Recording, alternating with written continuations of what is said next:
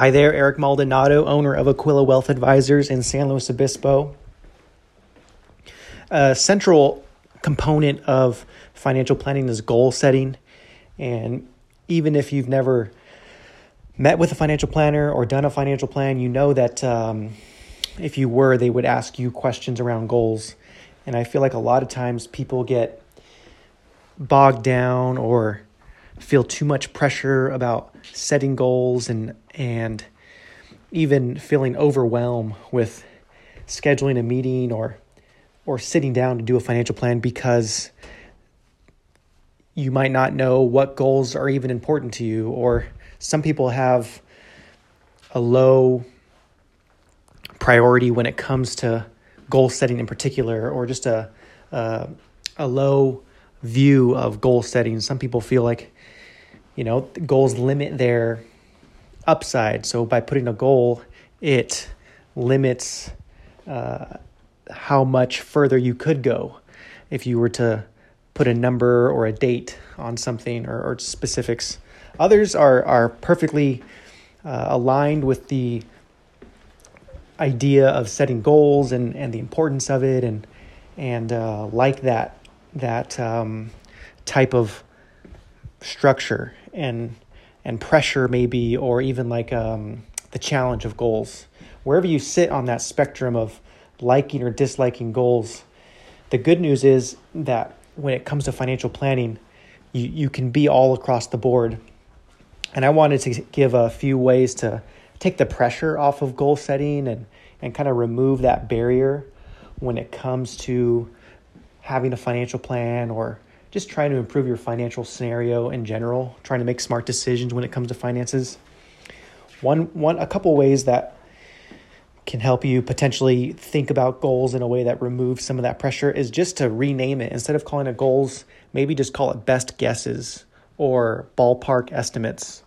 It doesn't have to be something that you think of as like written in stone or can't be changed or modified.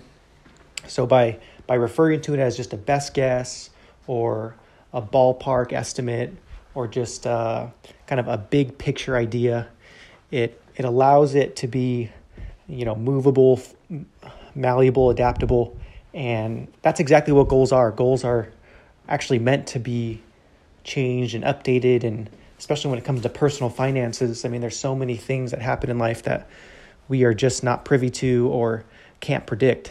So goals, ought to be able to change and update.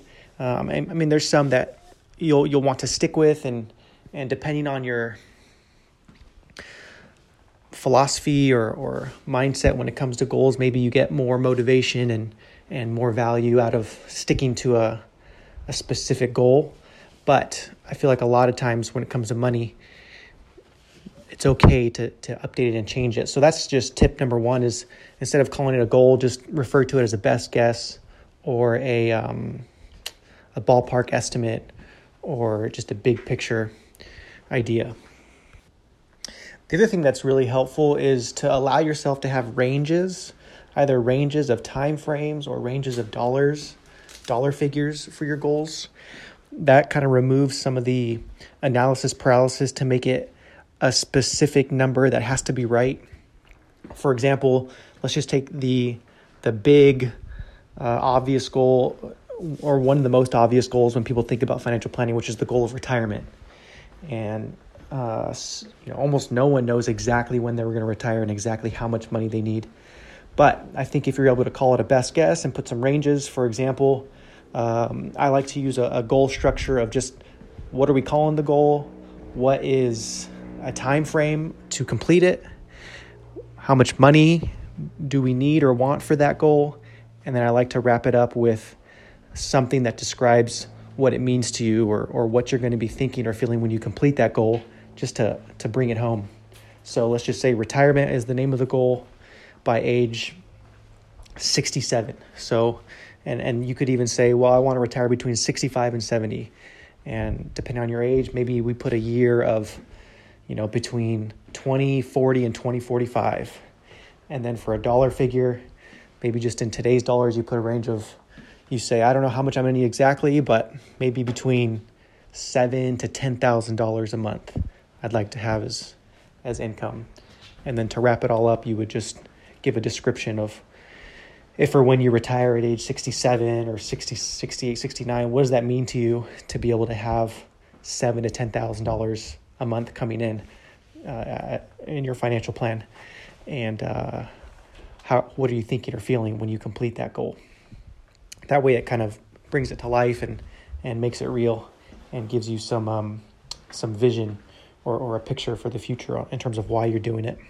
So hopefully that gives you a couple of ideas and removes some of the pressure or the barrier to goal setting by just calling it a best guess and giving yourself permission to put ranges and approximations for time frames and dollar amounts. That's all for now. Eric Maldonado with Aquila Wealth Advisors, and we'll talk again soon.